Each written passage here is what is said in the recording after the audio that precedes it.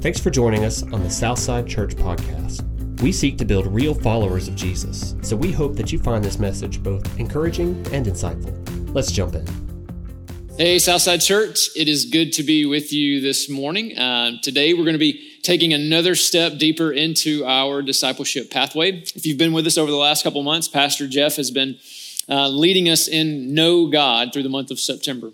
In the month of August, he kind of introduced each of the steps along our discipleship pathway, and it's know God. We want people to know God. We want people to find community. We want people to be growing deeper in their faith, and we ultimately want to do all of this to make disciples, not just here, but all over the world.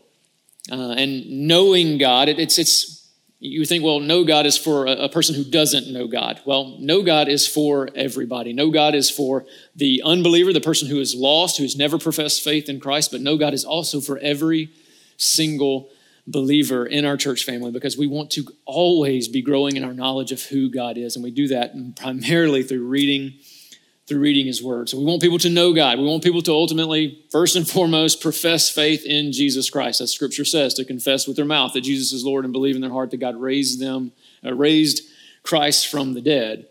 We want people to move from that to understanding more about who God is and to continuing to know God. And so this month, October, we're going to be looking at, we're not necessarily skipping a step, but we're going to be looking at growing deeper. Because no matter where we are in our spiritual walk with God, we're hopefully always growing deeper in our faith. And you may be thinking, well, what does that mean? What does that look like? We say here a lot, we want to, our mission statement is to make real followers of Jesus Christ. Well, a real follower of Jesus Christ is always growing deeper. They're always growing deeper. And you think, well, Cory, I don't want just knowledge. And I don't want you to have just knowledge either. I want you to move from knowing about God to knowing who God is. And we see that through how he reveals himself in his word. And you may be thinking, well, the discipleship pathway, it's helpful in directing me to take a next step, Cory.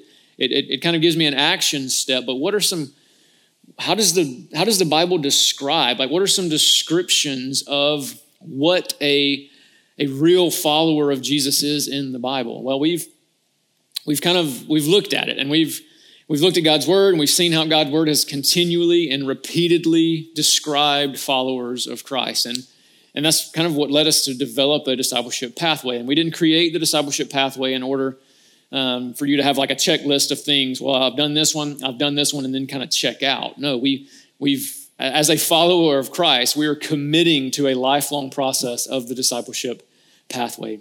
As a believer, I'm always on the discipleship pathway. I'm committing to it, and I'm growing in it. And growing deeper is something that we're hopefully always doing as a follower of Jesus Christ. And we've come up with the discipleship pathway, which is 4 steps, and I've already said those: know God, find community, grow deeper, and make disciples. But the descriptors that we see more specifically in God's word as being consistently used to describe a follower of Jesus is first a member of the family of God. When you accept Jesus, when you place faith in Jesus as your Lord and Savior, Scripture says that you become a son or daughter of God. And not only do you become a family member, but you are invested into that family so much that you are a worshiper of that God, the God that would send his son to this earth to die for his creations. So we're going to worship that God. But not only are we a worshiper, we're a servant and a steward. We're going to follow Christ's example by serving him, but we're also going to, the resources and the talents and the gifts that God has given us, we're going to steward those to the glory of God. And we're also going to be a witness to how great he is, to the love of our great Father, to those who are around us, and to the nations. And so I have the privilege today of talking about the first characteristic of being a family member, a member of the family of God. And so we we use terms around here, and I know it seems like we've used them a lot more recently, and so I don't want to assume anything today. I don't want to assume you're here and you know the terms that I'm going to be using. So I want to define some terms and try to set up what we're going to be talking about before we dive into the passage of Scripture that we're going to be sitting in today. We've said here recently, we say terms like Big C church or Little C church, and you may not have a clue what that means, and that's okay. So I want to kind of define what we mean when we say those terms. So belonging to the Big C church is another way of saying that you belong to the universal church, the church that of every single person who has been saved by grace through faith all over the world at all times. So it's kind of the big view of belonging to the whole family of God, which consists of every person who has been saved by grace through faith from the beginning of time. And then we say terms like the Little C church. What does that mean? Well, when you say that you're a part of the Little C church, it's a way of saying that you belong to a localized expression, like a Southside church. You belong to a local expression of the family of God, of God's family. So this is the small, more tangible way of viewing belonging to the family of God, belonging to and being a contributing part of those who have been saved by grace through faith at the local church of Southside Church, Galilee Christian Church, Nicholson Baptist Church, Jefferson Church, wherever, those who have professed Jesus Christ as Savior and are a part of those local churches. Those are families of God, but we're all a part of the family of God if we've been saved by grace through faith. And so that's what we mean when we say Big C church, Little C church. And I get it. When pastors or teachers begin using family language that may not resonate well with you. Maybe your only experience with family has been negative. Maybe your only experience with church has been negative. Or maybe your only experience with people who say they belong to a church is negative. But regardless of which of those statements describes your situation, that isn't God's design for the family, and that's certainly not God's design for his church. Something I don't have to tell you, but families are messy. Churches are messy. Why? Because they're filled with broken people. You can scour the globe and you will never find the perfect family or the perfect church. And in the moment when you think you've found the perfect church and you decide you want to join it, it will cease to be perfect because you've joined it. It would be the same for me. Churches and families are filled with imperfect people. But this is the way that God has designed for his church, his body. And we're going to get into talking about those terms here in just a second when we open up the book of 1 Corinthians.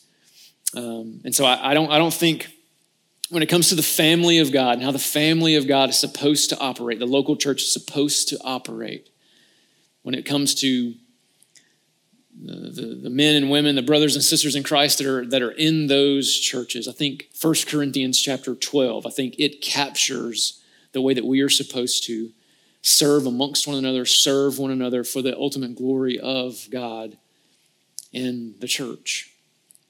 So as you turn to 1 Corinthians chapter 12, I want to kind of set some context a little because we're jumping into kind of the back third of the book of 1 Corinthians. And so there's a lot that happens in the opening 11 chapters. And to give you a little bit of insight into the book of 1 Corinthians, when I study the ancient city of Corinth, I can't help but think about the city of New Orleans. My family and I lived in the city of New Orleans for about 2 years when I was going to seminary there. And there are a lot of similarities to Corinth, where it's positioned in the world, where New Orleans is on the river. Kind of all the cultures of the world kind of pass through there. And as a result of all the cultures of the world passing through there, they leave bits and pieces behind. Just about every religion in the world is represented in these two places. In Paul's day, Corinth was kind of a hub for spirituality. All the world religions were represented there. In New Orleans, the same is true. And with all of those things, in Corinth and in the city of New Orleans, there's also so much evidence for the brokenness of man. Homelessness is rampant. Sexual immorality is rampant. Violence is rampant. And in ancient Corinth, that was true as well. And as we're going to find out, it was even true within the church at Corinth. And while we're going to camp out in chapter 12 today, if you were to go back and begin reading chapters 1 through 11, you would very quickly see that Paul's tone with the church at Corinth was very stern. This was a church that Paul had been very active in planting. And it had been a couple of years since he had been there, and he had heard that several things had been happening, had been going on. He had heard from some friends. He had received a letter from some other people in the church talking about various things that were going on. So these were some things that were going on in the church of Corinth as to what prompted Paul to write this letter. There was division amongst them over different teachers at the church. Very early on, I believe it's in chapter 1, the church was beginning to divide. Well, I like Apollos, so I claim the teachings of Paul. And there began to be this division amongst them over who is the teacher at Corinth. Then Paul received a report about rampant sexual immorality that was going on within the church. There was legal issues between brothers and sisters in Christ within the church. There were divisions over views of how to worship, what to wear to worship, and how they were to observe the Lord's Supper. Paul references a letter that he received from somebody in the church where they were confused about what Paul had to say about certain teachings. What did Paul have to say about singleness? What did Paul have to say about marriage, divorce? What about widows or food offered to idols? And that's what brings us to chapter 12, and where Paul is addressing a particular division that had occurred over spiritual gifts, and particularly people elevating certain spiritual gifts over others. And this is where I want us to kind of camp out today and think, because I think this chapter really reveals so much about what life within the family of God, both the big C and little c church, is supposed to look like. And hopefully I'm going to give you what I want you to take away before you get lost in all the other things that we're about to talk about. So if you don't walk away with anything else today, walk away with this. God has designed his church to be so much more than it is. He's designed it to function much more purely than it does, and that we should never forsake the bride of Christ, which is the church, for something man has turned it into.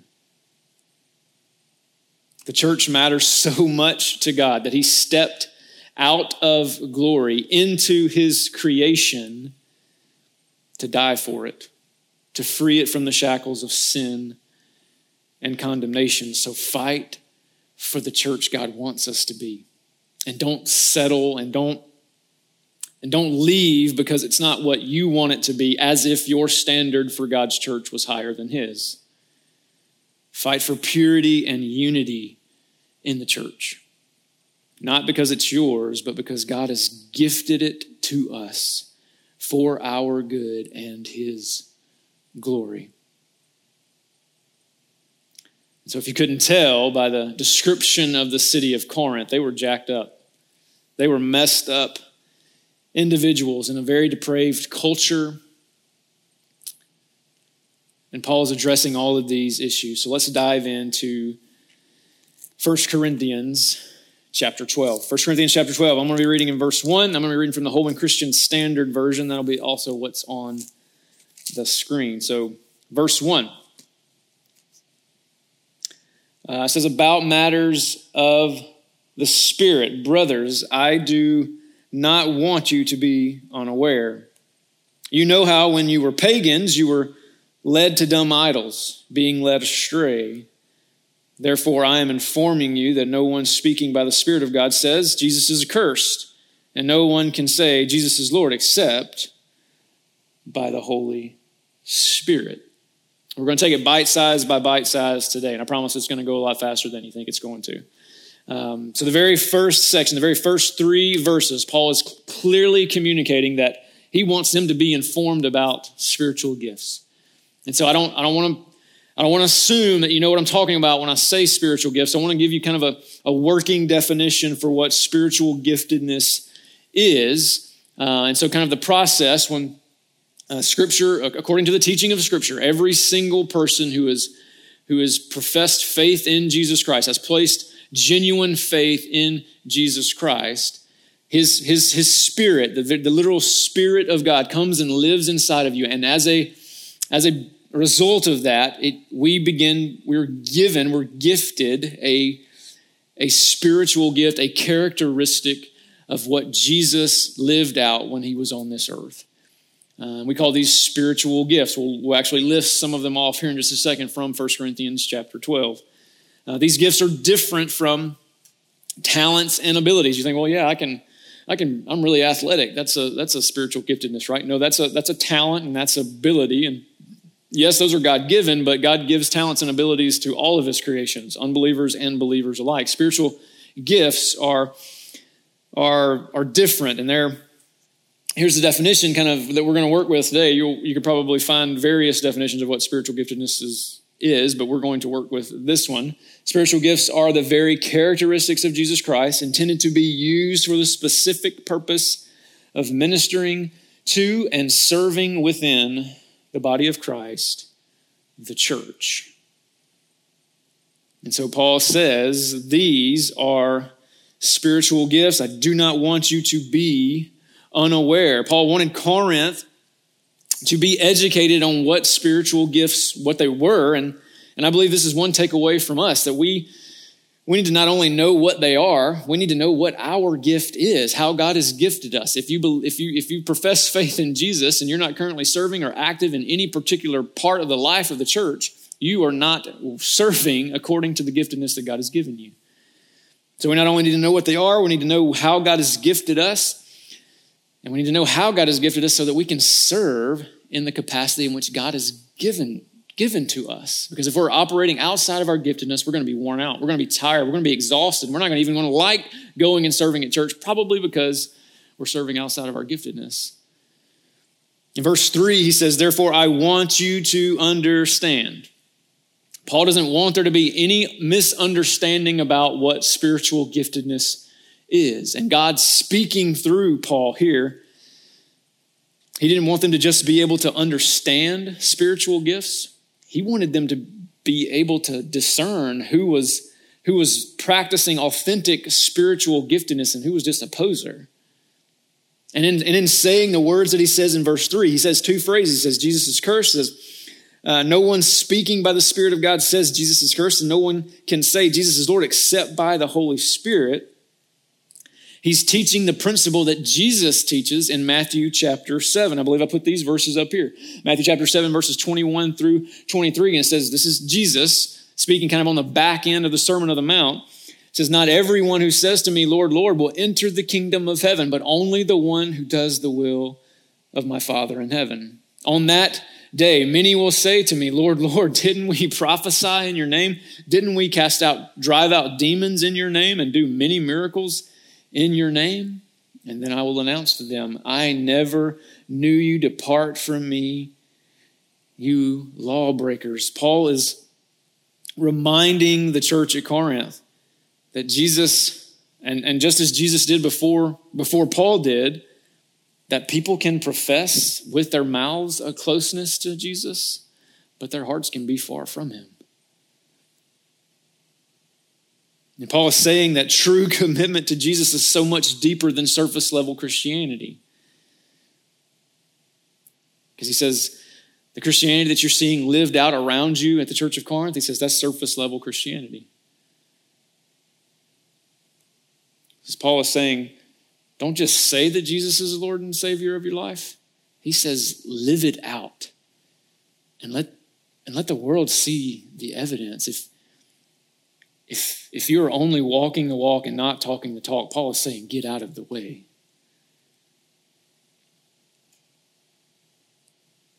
And so the very first few verses of this chapter, Paul is kind of informing, he's defining the terms before he dives into this next part in verses 4 through 11. So verse 4, it says, now concerning what comes from the Spirit, brothers, I do not want you to be unaware. So he kind of repeats himself, which is a significant thing. Do not be unaware. If he repeats himself, if God says it one time, pay attention. If God says it multiple times, you need to really sit up and pay attention. It says there are different ministries, but the same Lord. There are different ministries, but the same Lord. A demonstration of the spirits given to each person to produce what is beneficial. So that's kind of the purpose statement. We'll talk about that in just a second. To one is given the message of wisdom through the Spirit. To another, the message of knowledge by the same Spirit. To another, faith by the same Spirit. To another, gifts of healing by the one Spirit. To another, the performing of miracles. To another, prophecy. To another, distinguishing between spirits. To another, different kinds of languages. To another, interpretation of languages. But one and the same Spirit is active in all these, distributing to each person as he wills. Verse 4, it says there are different gifts, but the same Spirit. If you notice that, it talks about the same. It says that here. They're but one and the same. Kind of a key thing to notice. He says one, he says the same. He's trying to portray the message that there is unity in the diversity of these gifts. There are several gifts, but because they come from the same Spirit, they are to bring unity. And they are to accomplish one mission. So Paul is saying that there are different gifts, and God may use them in different ways depending on the person, depending on the context, depending on the situation, but they are given by the same Spirit. In verse 7, he kind of states the purpose. I won't click back to it, but it's a manifestation of the Spirit is given to each person to produce what is beneficial. Another translation says for the common good. And God is speaking through Paul here in an attempt not to leave the purpose of the gifts open to interpretation. He's telling them what the gifts' purpose are. He says the gifts are distributed so that they may be beneficial or used for the common good. And you think, well, but beneficial for who? Used for the common good of what? Who is Paul writing to? He's writing to the church at Corinth. And so Paul is saying that the gifts that God has given to each of the believers in order to honor God, through the use of those gifts, they must be edifying and helpful to the church, the local church at Corinth. And I think this is a principle we can take away. Regardless of what gifting God has given to you, you've got to be using it in order to honor Him. And we've got to be able to, we're using it to honor Him ultimately, but we're not honoring Him if we're dishonoring our brother through their use of our giftedness. So Paul is saying we are using our gifts together. Like it's on stage, you may hear somebody singing a worship song, and you'll hear somebody singing the melody. Hopefully they're singing the melody. They may be singing a tenor or an alto. They may be singing a soprano, but they're all singing maybe on a different frequency. They're expressing a different ability or a different talent in their range, but it creates something called harmony. And God is saying, I gave you the same Spirit. He's manifesting Himself in different ways and different gifts amongst all the believers there at the church of Corinth. And He's saying that to us today. He's giving us a giftedness, but we're to use it for unity and harmony when we practice those in the church. And this can only happen. There can only be unity when we know what our gifting is, when we're actually using that gifting within the body of believers, and when we do so appropriately and faithfully. Verses 8 to 10, and if you're familiar with 1 Corinthians chapter 12, you may think, oh yeah, he's going to get to talking about the gift of tongues. You may have started rubbing your hands together and saying, yes, can't wait for somebody to teach on this. And I think to teach on what the actual gifts are is to miss the point of this passage. So I'm not getting lost in the actual giftings, even though he does list them here. I don't know that this is necessarily a comprehensive list. You partner this with Romans 12, 1 Peter 4, and then I think we get kind of a comprehensive list of what the gifts of the Spirit are. But I think to focus on the actual gifts themselves here is to miss the point. Paul is he's overkilling it right now, saying same and one. And when we get here in just a second, he's really going to really go all in on the analogy of the body. But he's He's trying to set up that there is unity in the diversity of gifts. There is no reason for you to lord your gift over somebody else's, because without that one, you don't serve as the body. You don't serve well because there is no harmony. Where there is disunity, there is disobedience. And so Paul is teaching that the gifts were given to bring about unity, not disagreement, not disunity, but it was to bring together unity and harmony within the church at Corinth. Notice how he closes that passage in verse 11. It says, the same Spirit is active in all of these, distributing to each one as he wills. So in God's great wisdom, he allows Paul to write these words here to begin kind of the corrective part of the spiritual gifts conversation, which we'll get into in verses 12 through 31. Paul is saying here, since the same Spirit is active in all of these, we can rest assured that these gifts are not given to individuals to cause disunity or dysfunction between the brothers and sisters in Christ. And it's important to know that before he launches into verse 12. And because the same Spirit gave these gifts, we can rest assured that God is very intentional and purposeful in who he gives what gift. And this means that spiritual giftedness is something that you can't produce in your own power. And it's not something intended to give yourself glory, but rather to give glory to God. So he's setting his argument up. So obviously this is something that the church of Corinth struggled with. They struggle with using the gift that God had given them to give themselves pats on the back. And Paul is saying, that's not what the gifts are for. You're using them to cause disagreements and disunity. That's not what the gift is for.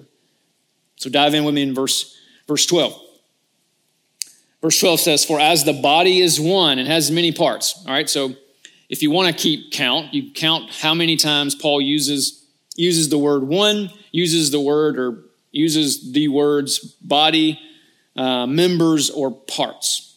And then we'll come back to that here in just a second. But for as the body is one and has many parts, and all are the parts of that body, though many are one body, so also is Christ.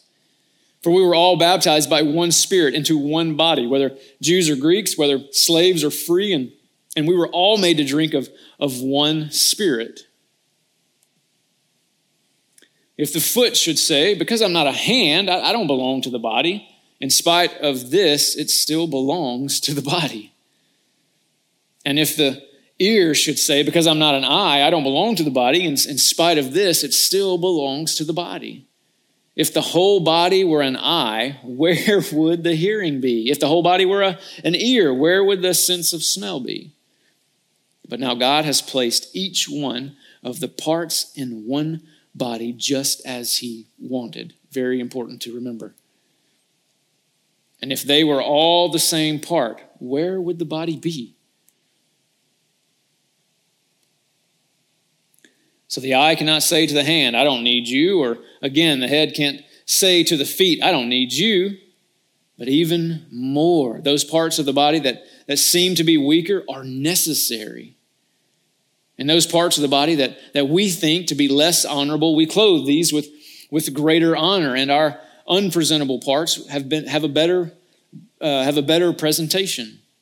But our presentable parts have no need for clothing. Instead, God has put the body together, giving greater honor to the less honorable, so that there would be no division in the body, but that the members would have the same concern for each other. So if one member suffers, all the members suffer with it. If one member is honored, all the members rejoice. Now you are the body of Christ and individual members of it. And God has placed these in the church. First apostles, second prophets, third teachers, next miracles, then the gifts of healing, helping, managing various kinds of languages. Are all apostles? Are all prophets? Are all teachers? Do all do miracles? Do all have gifts of healing? Do all speak other languages? Do all interpret? But desire the greater gifts, and I will show you an even better way. I know that's a big chunk, but it all flows together. And if you were counting, Paul used, depending on what translation you were reading, Paul used the word one at least 9 times. Depending on what translation you were reading, he used parts, body, and members 30 plus times. Paul is trying to relay a very significant message. Regardless of how many gifts are represented, there are many, many parts, but because they're given by one Spirit, they create one body. And he references the body of Christ and how the church is the body of Christ. Just as Christ's body is one, the body of Christ is one. I know it may sound a little confusing, but emphasis is placed on the one to overemphasize the significance of unity within the church. And I think it's significant not just in Paul's day, but in our day, in a day where churches are disunified all over the world. God's word calls brothers and sisters in Christ to unity. Scripture says that Jesus is the head of that body in Colossians 1, verse 18. And Jesus, while he was doing ministry here on earth, notice what he said about the Spirit, the coming Spirit. When he was predicting his death, burial, and resurrection, he was telling the disciples, guys, I'm going to leave, but it's going to be to your benefit that I leave. Because when I leave, I'm going to send somebody else. I'm going to send a helper. I'm going to send the Spirit. He even told the disciples that when I leave, you're going to do more amazing things than I did while I was here. And through the Spirit being given to every believer and gifting each believer with the characteristics Christ demonstrated while he was on this earth, God empowered many to do all across the world what God did through Jesus in Israel.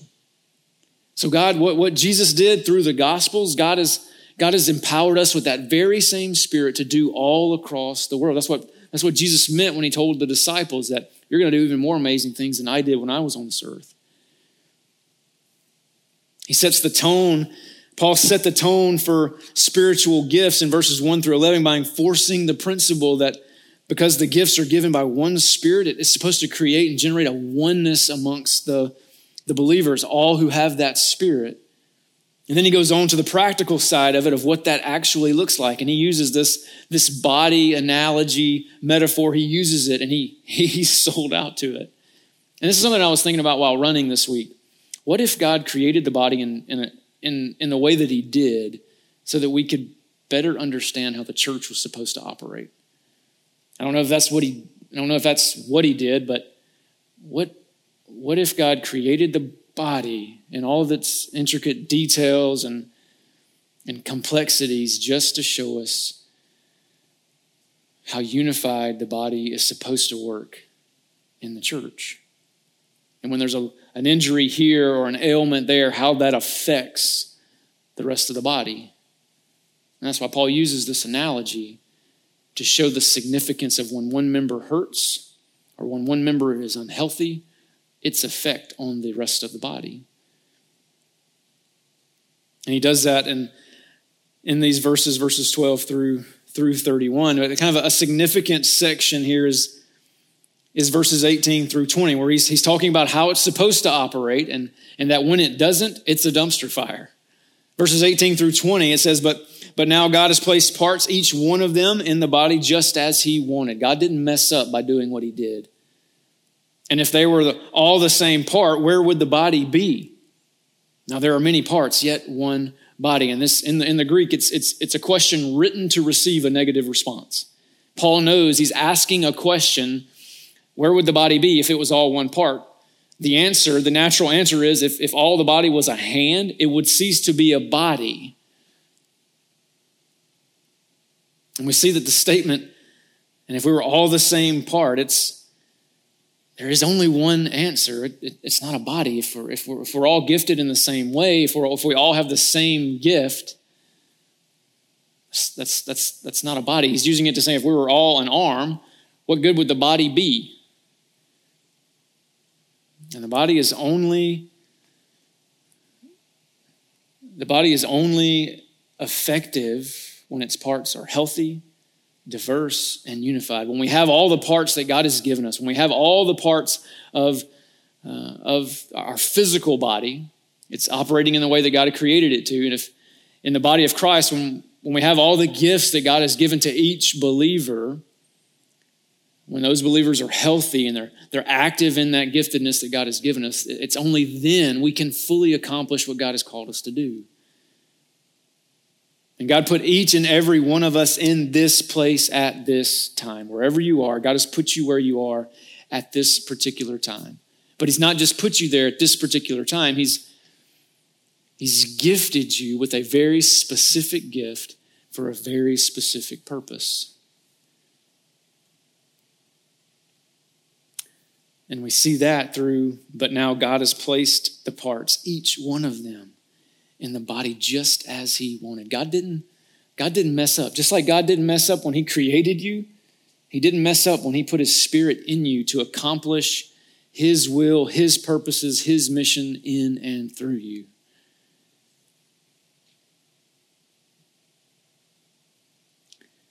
And God did it this way. He distributed different gifts to different individuals for the purpose that we see in verse 25, so that there would be no division. In other words, God did it like this to show us that we need each other. We can't be what God has created us to be on our own. We say that all the time around here, we're better together. And literally that is never more clear than it is right here in 1 Corinthians chapter 12. We literally need one another. We're talking about growing deeper in the month of October. You cannot grow deeper in your faith as a Long Ranger Christian. We need one another. We need one another to be healthy so that we can spur one another on in our faith. We need one another to be actually being active in their spiritual giftedness, because when you're spiritually gifted a particular way, your gift is designed to encourage other people in their giftedness. And when we don't do what God has designed us to do, we are the kink in the chain. We are the weak link. And because God didn't give any one person every gift, his design is for us to be together, to serve him alongside one another in harmonious unity, because that is the only way he receives all the glory and we receive all the benefit from living according to his design. I know it's a natural inclination for us to be rebels, but when we buck the system, we jack things up. That's why we say Lord and Savior. It's easy for us to want Jesus to be our Savior, but if we don't accept him as our Lord and we don't bow to him as our Lord, we don't get him as Savior.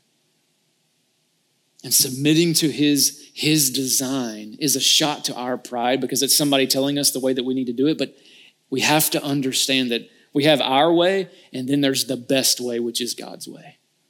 That's what the Israelites did. The entire Old Testament, God gave them the law, not to just really dictate how they were supposed to live their life. He gave them a set of guidelines and said, this is the best way to live life. And then we saw the dumpster fire of the Old Testament, how they continued to rebel against God when they rebelled against his design. And we see that in the church today. When we rebel against God's design for the local body, the local church, we see dumpster fires. We see people rebelling against God's design for the church. But we don't give God the glory when we reserve glory for ourselves. We don't give God the glory when we belittle other people for what we deem as less significant gifts. And when we refuse to operate within our gifting that God has given us, it's like we're slapping God in the face saying, God, you messed up when you gave me this gift.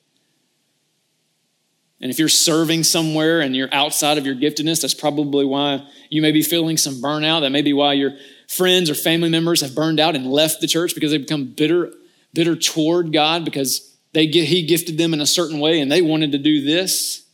That's why Paul is writing this letter to the church at Corinth. He's telling them it's not about doing it your way. It's about doing it God's way and the way God designed you to do it. In verse 26, because if we're not operating in a healthy way, we will miss the beauty of verse 26. And it says, so if one member suffers, all members suffer with it. If one member is honored, we all the members rejoice with it. And I think this verse, this one verse, it tells us just how deep the sin, how deep the sin could have been at the church at Corinth. Just imagine if one of the members of the church of Corinth could have been going through a very difficult time, it could have experienced severe spiritual warfare, or even a tragic loss, and one of the more spiritual people in the church of Corinth had the attitude of, well, they deserve that. Or if they had been a little bit more like me, that wouldn't have happened. Or maybe you don't struggle with belittling somebody's gift or somebody's situation. Maybe you're on the other side of that, where it's about rejoicing with them, someone who is honored. Maybe you see someone else receiving praise or a promotion or acknowledgement of some kind, and you might not say it, but you may have the attitude of, that should have been me. I do just as much as they do. I'll tell you what, I could do exactly what, I could do it better than how they do it.